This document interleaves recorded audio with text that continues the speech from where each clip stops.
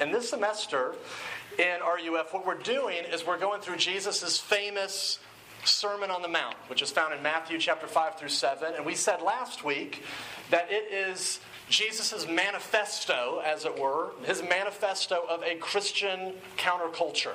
In other words, his description of what it looks like to be a community of people that submit to his kingship. And remember, we said that he is describing the way of the kingdom, not the way into the kingdom. He's not describing, here's all the stuff that you now have to do to get in on this thing that I'm about.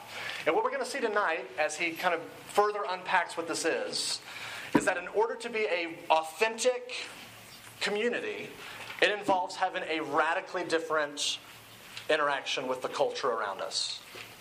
So that's what we're going to look at as we look at Matthew chapter 5, beginning in verse 13. I'll read it for us. It says this. You are the salt of the earth. But if salt has lost its taste, how shall its saltiness be restored? It is no longer good for anything except to be thrown out and trampled under people's feet. You are the light of the world. A city set on a hill cannot be hidden, nor do people light a lamp and put it under a basket, but on a stand, and it gives light to all in the house. In the same way, let your light shine before others, that they may see your good works and give glory to your Father who is in heaven. This is God's word. Let me pray for us before we consider it together, okay? Let's pray. Father, we do ask for your Spirit's wisdom and kindness and mercy. Father, would you teach us what we cannot learn apart from your help? And so we would beg of you to open up our eyes, to unclog our ears, to soften our hearts, so that we would be open to and sensitive to realities that we would not be sensitive to otherwise. So that is our prayer. Pray that you would speak to us through your word. And we pray all this in Jesus' name. Amen. If you know anything about me, some of you know nothing about me, but if you know anything about me, you know that I love zombies. And I don't really know why I do, but I'm fetish is too strong of a word. That's not the right word. I have an affinity for zombies. I'm kind of secretly hoping that the zombie apocalypse happens while I'm still alive, at least. And I can experience it firsthand. So because I love zombies in the way that I do, not in a fetish sense, but in an affinity sense, I, of course, enjoy the show The Walking Dead, as some of you do. And if you haven't seen the show, you can leave now. But it's a joke. But seriously, if you haven't seen it, there's the door. You're not welcome. You're not welcome here. If you're unfamiliar with the show, the premise is basically that the zombie apocalypse has happened. There's a viral outbreak. Zombies are everywhere, and it's the story of the survivalists, the people who are trying to survive in the midst of this zombie apocalypse that I kind of want to be a part of. But this particular season, these two characters come into this town, as it were. It's like this. It's Woodbury, whatever the name of the town is. It's basically all these survivors who have kind of guarded all the walls with like snipers, and there's like 70 to 80 people that are kind of doing life in the middle of this zombie wasteland. They're like doing natural, normal life. So they're having like barbecues, they're like having community parties, and they're growing flowers, and they're trying to do life, as anyone would outside of the zombie apocalypse. And so these two survivors from this other camp kind of wander into this little town, this little kind of mini city that's been constructed. Andrea, who's the blonde-haired kind of Barbie-like character, and Michonne, who's the black girl with dreads, and she has like a sword. She's awesome. So when they get into this little town, they kind of have this debate between the two of them, because Andrea's like, it's dangerous out there. It's safe in here. Let's kind of bunker down and stay here. And Michonne is like, I don't like it here. I want to get out there, kind of where the action is. Maybe we can, solve this zombie problem, but I don't like it in here. Let's go out there. And so kind of the debate that they're having is this. If we stay in here, where it's safe, we'll keep our lives, but we won't fix the bigger problem. But if we go out there, we risk losing our lives, and we potentially fix the problem. Now, the reason I'm bringing this up is because, weirdly enough, there's a very, very similar debate within the church universal right now. A very, very similar debate, which the million-dollar question for the church right now is, across all denominational lines, is how does the church interact with culture? Because you have one side, the Andrea side of the church, that says, well, the church is supposed to be holy, which means separate, distinct, and we're not supposed to have anything to do with the filthy world. So let's not, these particular kind of so-called Christians don't do any worldly activities, no bad music, no bad movies, no bad language. We separate from all of that. We only listen to Christian music. We wear Christian clothes. We go to Christian conferences. We drink our Christian coffee. We separate. We withdraw from the culture. That's one side. The other side is the Michonne side, the side that says, well, let's get out into the world and interact with it. But as a result, what happens is that these particular so-called Christians end up just blending in with the world and end up looking no different and just uncritically embracing and embodying all the values of the world around you. So those, so-called Christians live lives on the basis of values like, well, I only live on the basis of my highest desire in that particular moment, or I never fight my pride, I never fight sexual temptation, I never exercise self-control when it comes to alcohol, I never give away my money, I always hoard it, I never ask other people for forgiveness. And so this particular group privatizes their faith, but then lives publicly like basically everybody else. And so these people will kind of get Jesus-y on Wednesday and Sunday, but not on Thursday through Saturday. And so that's the debate. That's the debate that's being had right now. You have these people over here, these particular people who say, let's stay out of the culture and keep our Christian identity. And you have people over here that says, let's move into the culture, but as a result lose their Christian identity. So which one's right? Well, Jesus is going to show us in this text that they're both wrong. He's going to offer us an approach to culture that is not even on the grid. It's radically off the radar, as it were. And what he's going to say is an authentic Christian community has to embody 4 characteristics. And these are the 4 characteristics that I want to kind of walk you through tonight. If we're going to be an authentic Christian community, we have to be radically different, radically engaged, radically selfless, and then radically empowered. In case you missed the 4, here they are again. We're to be radically different, radically engaged, radically selfless, radically empowered. We're just going to tick through these one at a time. First, Jesus says that we have to be radically different.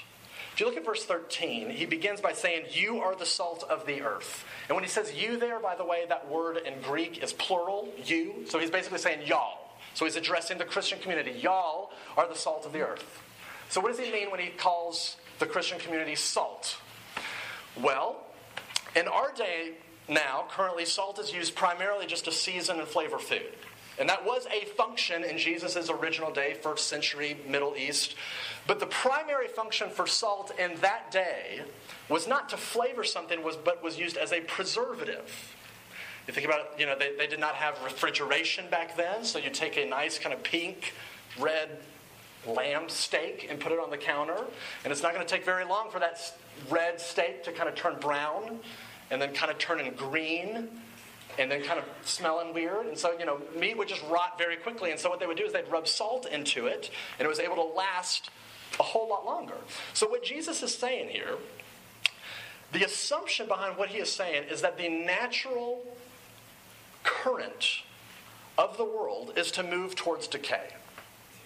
The natural trajectory that the world is on is moving towards deterioration. And if that sounds initially offensive to you to hear this out of a religious person's mouth, just stop and think about it. It's pretty commonsensical. It's actually scientific if you're into the second law of thermodynamics. But think about it for a second. If you put meat or vegetables or fruit out on the counter, eventually it's going to rot. It's going to go bad. If you do not exercise your bodies are going to break down. If you do not brush your teeth are going to rot. If you do not pick up your room actively, it's going to quickly become unlivable, as some of yours are, I would imagine. If you don't plug in your computer or your phone, the battery's going to die. This is just kind of the way that this fallen world works, is everything is moving towards decay, everything is moving towards deterioration. And here's what Jesus is saying. When he says that the Christian community is the salt of the earth, which, by the way, notice that this is not a command. He's not commanding the Christians to be something or to do something. He's just stating this is what you are. He says you as Christians, as the Christian community, you function as a preservative for culture. In other words, what this means practically is that as Christians live against the flow, against the current of the culture's flow, that actually acts as a preservative agent and stops and hinders and slows down the decay and the destruction that the culture is moving towards. So, if you consider yourself a Christian here tonight, you have to ask yourself some hard questions. Do you live differently from the flow of the culture? Because if you don't, I mean, just look at how the rest of how verse 13 goes. If you don't, then why do you think you're a Christian? You're essentially worthless salt, according to Jesus' metaphor. Look at verse 13. He says it's only valuable when salt is different and distinct. But if salt has lost its taste, how shall its saltiness be restored? It's no longer good for anything except to be thrown out and trampled under people's feet. Here's what he's saying. The Christian community must be radically different, radically distinct from the culture around us. So Christians, is that you? Do you look at all different from the people that you sit next to in class, from the people that you live with on your hall? Or do you basically just blend in? Do you relate to alcohol in the same way that the rest of the culture does? Do you relate to sex and hooking up and random makeouts the same way that the rest of the culture does? Do you hoard your time and your money and your gifts? Or are you generous with it? Do you give it away? Or do you just hold it in? You know, when you're a jerk to your friends, do you ever go to your closest friends and ask them for forgiveness and repent to them and humble yourself and say, man, I'm a jerk, I need you to forgive me? Or do you just look like everybody else? Now, I realize this is really hard, especially for me, especially for someone, maybe you're like me, where you bow down often and worship what other people think of you. And so if I'm honest with myself, I want to blend in. I want to fit in. I don't want to be like the weirdo Christian. I mean, I'm in a weird position because a lot of times when people that don't know me ask me what I do for a living and I tell them I'm a pastor, it's like a bomb just kind of got dropped in our conversation and they immediately start acting weird around me. I mean, I don't like telling them I'm a pastor. Sometimes I don't even like them knowing that I'm a Christian. But Jesus is saying this: as soon as you become a Christian, you are set at odds with the culture around you. You are in direct contradiction. You're living in a directly different flow from the way that the rest of the culture is going. It's kind of like trying to go up an escalator while the escalator is moving down. You know what I'm talking about? You did this when you were a kid at the mall, right? You're trying to go up the escalator. Can you get to the second floor? Can you get up? Yes. But does it require a lot of work? Yes. If you don't do anything, you just stand there, you go with the flow of the escalator. And what this means for you, that if you consider yourself a Christian, if the way that you live your life is just whatever's natural, whatever's popular, whatever just feels right to you, if that's the basis on which you live your life, my guess is that you're not acting as a preservative. You're just going with the same current as the culture. And you're probably not salt. Sinclair Ferguson, who is a pastor, theologian, author, who I'm reading some stuff to help me through this series, he says this: cease to be different and we cease to be Christians. So that's the first thing that we learn when it comes to interacting with the culture, is that we're to be radically different. The Christian community is to be radically different.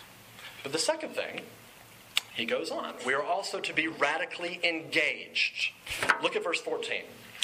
He says, you, again, y'all, are the light of the world. So what does Jesus mean when he calls Christians light? Because if you're at all familiar with the Bible, you know in John chapter 8 that he refers to himself as the light of the world. And in John chapter 1, it describes Jesus as the light of the world, coming into the world, leaving the kind of the spotlight, the glory of heaven to invade this dark world, this dark place that we're in. So what does he mean when he says that we are the light of the world, when he already said that he's the true light of the world? What he means is that the Christian community acts as almost like a reflector of what he is about. We mirror image his intention with the world. And what is his intention with the world? To engage it. His whole point here is that the Christian community has to be radically engaged with the culture. Radically engaged. We're not passive. We don't live in retreat mode. We have a forward lean into the culture around us. This is why, in verse 14, he says, a city on a hill can't be hidden. His whole point is that light is worthless if it's hidden. Again, verse 15, he says, nobody lights a lamp and then just stuffs it under a bucket. The whole point of having a light in the first place is so that it exposes darkness. It penetrates darkness. So what does that mean for us, for you and for me, if you consider yourself a Christian? This means that partly the reason why you and I exist is for the sake of the culture, for the sake of the campus, for the sake of the world. I mean, notice what he said. He didn't say you are the salt of heaven. You're not the light of the kingdom. He says you're the salt of the earth. You're the light of the world, meaning it's partly built into your identity as Christians. This is what you are. Part of the reason why you exist is for the earth, for the world, for the campus, for the culture. So if you do consider yourself a Christian, again, you have to ask yourself some hard questions. Are you even friends with people that aren't Christians? Do you even know any? Do you hang out with them? Are you involved in their life in any way? Or do you avoid them for whatever reason? Who in your life that doesn't love Jesus, are you looking to serve, to minister to lay down your life for, to meet their needs, regardless if they ever accept Christ as their personal Lord and Savior? Who in your life are you even willing to do that? Because according to Jesus, that is built into your identity as a Christian. One of the great things about App, I think, is also one of the dangerous things about it. Because the thing about this school is that there is essentially a golden corral buffet of spiritual opportunities for you. You have there's a lot of great Christian campus ministry-y things to do. And so you really could spend 5 or 6 nights of your week doing this, like doing Christian-y kind of stuff. You could be involved in 2 or 3 different campus ministries and go over here for this reason, go over here for that reason, and be involved in this Bible study and that Bible study and that Bible study. You could spend all of your free time with all of your Christian friends in Crossroads or in E-News and just kind of indulge and gorge yourself on the spiritual buffet that is here at App. And really what it is, in my opinion, it's just spiritual gluttony. Because you're just eating and eating and taking and taking. You spend all of your free time with Christians, which is great. The only problem with that is that you have now zero impact on the campus around you. You're a light that's just kind of bundled up with other lights under a bucket and have zero impact on the world around you. And Jesus is saying, I think what this means is that if you do consider yourself a Christian, wherever you eat, live, shop, exercise, get coffee, study, your head should be on a swivel. How can I get to know that guy behind the counter that's serving me this coffee? How can I get to know that girl down the hall that I know hates Jesus, but how can I get to know what needs she may have that I can serve her and care for her and lay down my life for hers? For that guy in my class that I know is living a lifestyle that I kind of feel opposed to, that I wouldn't approve of, how can I move towards him out of love? See what Jesus is saying? You put these two metaphors together. He says, you are salt, which means you don't blend into the culture, but you're also light, which means you don't withdraw from the culture. Remember at the beginning I said there's 2 different approaches to culture, the Andrea and the Michonne approach. One is stay out of culture, keep your Christian identity. The other is move into culture and possibly lose your Christian identity. And Jesus is saying there's a third way. To be involved in the Christian community is to move into the culture, radically engage it, and all the while preserve and keep your unique Christian identity. That's the call. How do we do that? Well, there's a lot that we could say, and I don't have a whole lot more time to say it, but we're going to do very broad strokes. Third, it means partly to be radically selfless. Radically different, radically engaged, radically selfless. Here's where I get this. If you look at verse 16, when Jesus says that we're to do good works, the Greek word that he uses for the word good, it basically means beautiful. Which means what he's talking about, he's not describing the type of good stuff that we should be doing. He's talking about the way that we should be doing the good stuff that we're doing. In other words, he's making a distinction between anybody can just do good, humanitarian, helpful things for people. But he says the Christian community needs to be radically different in the way that we go about doing those good, helpful, humanitarian, loving things for other people. And here's what it has to look like. It has to be radically selfless. I think this is why Jesus uses the metaphor of salt and light to begin with. I mean, if you think about it, nobody eats something and then comments on how great the salt is. Nobody takes a bite of their sandwiches. It's like, dude, the salt on this. Legit. Nobody walks into a room and comments how great the light is. The light is turned on so that you see something else. Salt is put on food so that you taste something else. In other words, the whole point of the Christian existence is that life is no longer about you. This is not about you. Life for you now involves you living in such a way so that you don't get the glory, but that God does. So that people don't think that you're awesome, but they think God is awesome. Which is really hard for us because every one of us wants to be thought of as awesome. Every one of us wants the credit, wants the glory. That's why we spend most of our lives on the World Wide Web, so that everybody sees everything that we're doing, because we constantly want the attention, right? But Jesus is saying, as salt and light, you now live your life in such a way. Well, look at verse 16. I'll show you. He says, in the same way, let your light shine before others so that they may see your good works and give glory to you? No. Give glory to your Father who is in heaven. In other words, the Christian life is not about you getting attention. It's about Him getting attention. It's not about living your life in such a way so that people at the end of the day think you're awesome. It's so that they walk away and think that your God is awesome. So, you have to ask yourself some hard questions if you consider yourself a Christian. Do you do the Christian thing so that people will notice you? Are you involved in leadership at RUF or another campus ministry or a church? Or do you want to be down the road so that people will think that you're a spiritually mature leader and look up to you?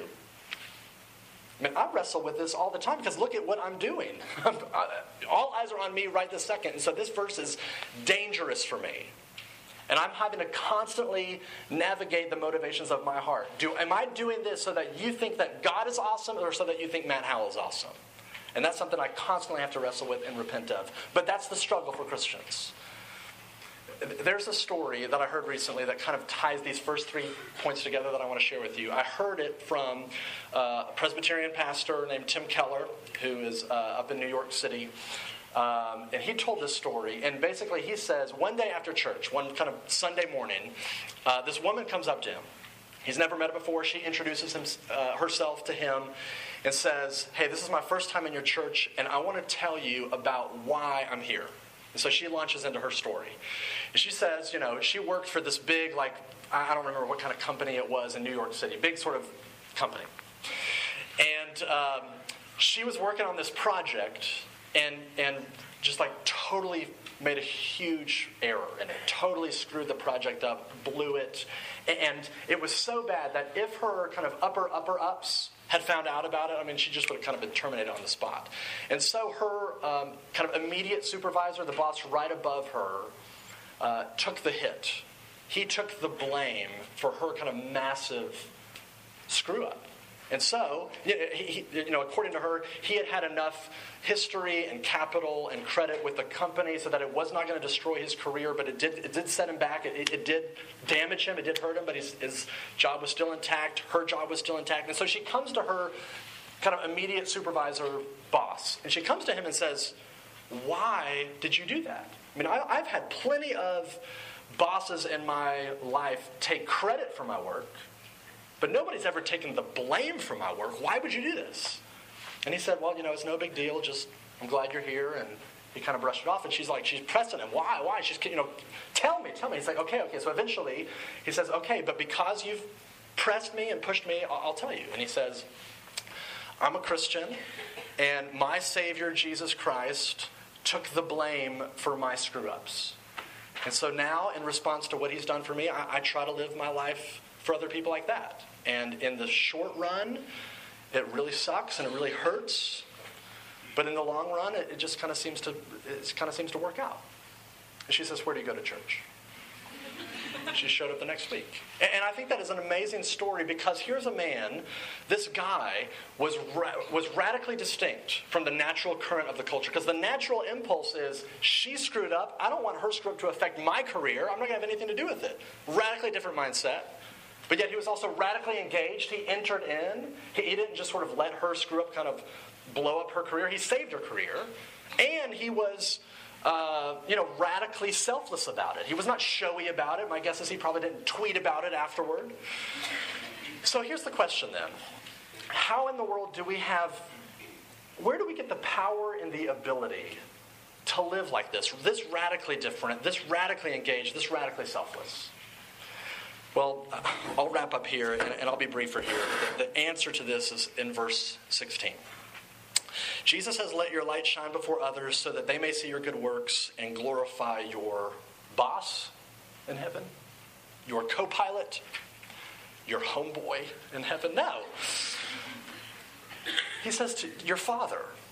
In fact, this is the first time in the Gospel of Matthew where Jesus refers to God as Father. If you've been around the Bible, been around the church, don't let the familiarity of that language water this down, because at the time, nobody talked like this. And this blew people's categories. For these people to hear Jesus refer to the transcendent, eternal, omniscient, omnipotent King of the universe as Papa, as Daddy, it just kind of just blew up their brains. They didn't know how to process this. This is radical to hear what Jesus is saying. And here's what he's suggesting. What he's suggesting is that you will never live distinctly, you will never live actively engaged and selfless as a Christian if you view God as some tyrant that you're trying to appease. Or if you view God as some sort of distant genie in the sky that every now and then kind of grants your wishes. You will never live like this, for very long at least, unless you first see him and know him and experience him as Father, who intimately, intensely, personally, particularly loves you. And so how can you know that this God, this Father, loves you like this? Well, the way that you can know is the fact that the Sermon on the Mount is here to begin with. Because the fact that the Sermon on the Mount is here to begin with means that Jesus has come. Jesus, who has left the glory of heaven, has actively engaged with this dark world to come and to tell us these things. Furthermore, the ultimate expression of this, of course, is at the cross. At the cross, we see Jesus as the true salt of the earth, utterly distinct, utterly different, and yet trampled and thrown out at the cross. At the cross, we see him as the true light of the world, actively engaged, and yet snuffed out at the cross. We see him being radically selfless, giving away his life so that you may have life. Romans 5 tells us, a book later in the Bible, tells us that the way that you can know of God's fatherly, tender love and care for you, it is demonstrated at the cross. And when you get that, when you relate to God as Father through the avenue of Jesus, this is what transforms you to live like this. I'll tell this final story and then I'll be done. I'm sure for most of you, many of you, some of you, I don't know, some of you watched the movie Elf when you went back home for Christmas break, which you should have because it's the greatest Christmas classic movie of all time.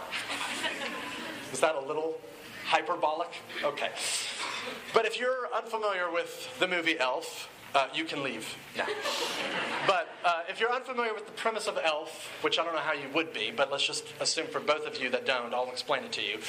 The premise is that Buddy the Elf, who is this man who thinks he's an elf, he invades New York City from this other world. And he comes in to try to find his dad, and he finds his dad who works in kind of this big children's book thing in New York City. And he loves his dad with such an intensity and in such a way that it really does kind of wreak havoc in the dad's life. He's annoying. He's causing a mess. He's screwing up his family, his job, his life. This invader comes in and is loving him to such a degree, it's just kind of making a mess of his life. And so, Buddy the Elf's like jumping on the Christmas tree. He's eating the spaghetti with the syrup. He gets in a fight with like the children's book, a kind of guru genius, like he's an angry elf. You know that one? He's causing a mess of this guy's life, but what happens in the end? The dad is so melted by the love of his son that his life is transformed. He recommits to his family. He's liberated from his workaholism, and he's able to say no to his job and yes to his kids, yes to his family. He's kind of electrified with this surge of joy at the end, so that he's even singing at the end of the movie. And in fact, he's used as one of the agents that ends up saving Christmas, which I've realized, having watched some Christmas movies over the break, every plot of every Christmas movie hinges around saving Christmas.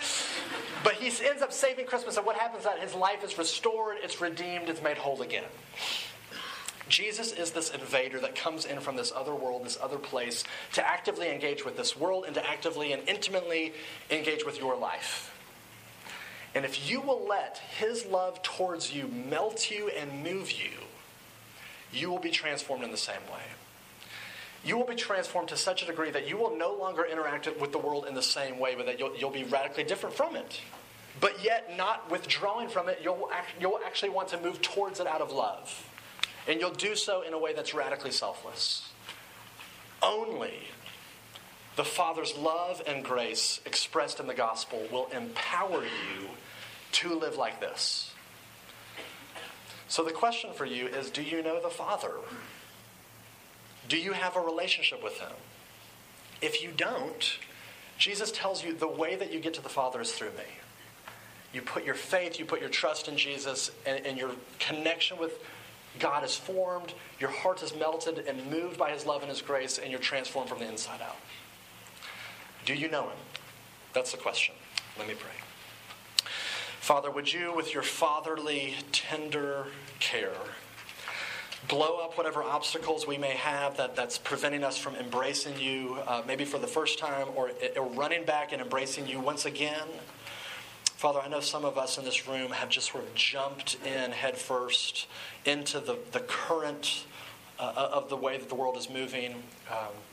Some of us have just indulged in sex. Some of us have just indulged in porn and indulged in drink and indulged in spending too much money shopping, indulged in the way that we think about our body and our weight. And Father, some of us have just kind of thrown ourselves so headlong into the current of the culture that we feel like there's no way to pull us out. So would you, by your grace, pull us out and redeem us and restore us with your love, with your grace, knowing that you do not come after us to shame us, but you come after us to embrace us. And Father, I pray that that would move us to the depths of our core so that we would no longer fear. We would no longer be thrown into that current, but that we would be liberated from the misery of that and freed to submit to you as our King once again, to be made whole, restored, and to live a life of service for others. And that's our prayer. And we would pray all this in Jesus' name. Amen.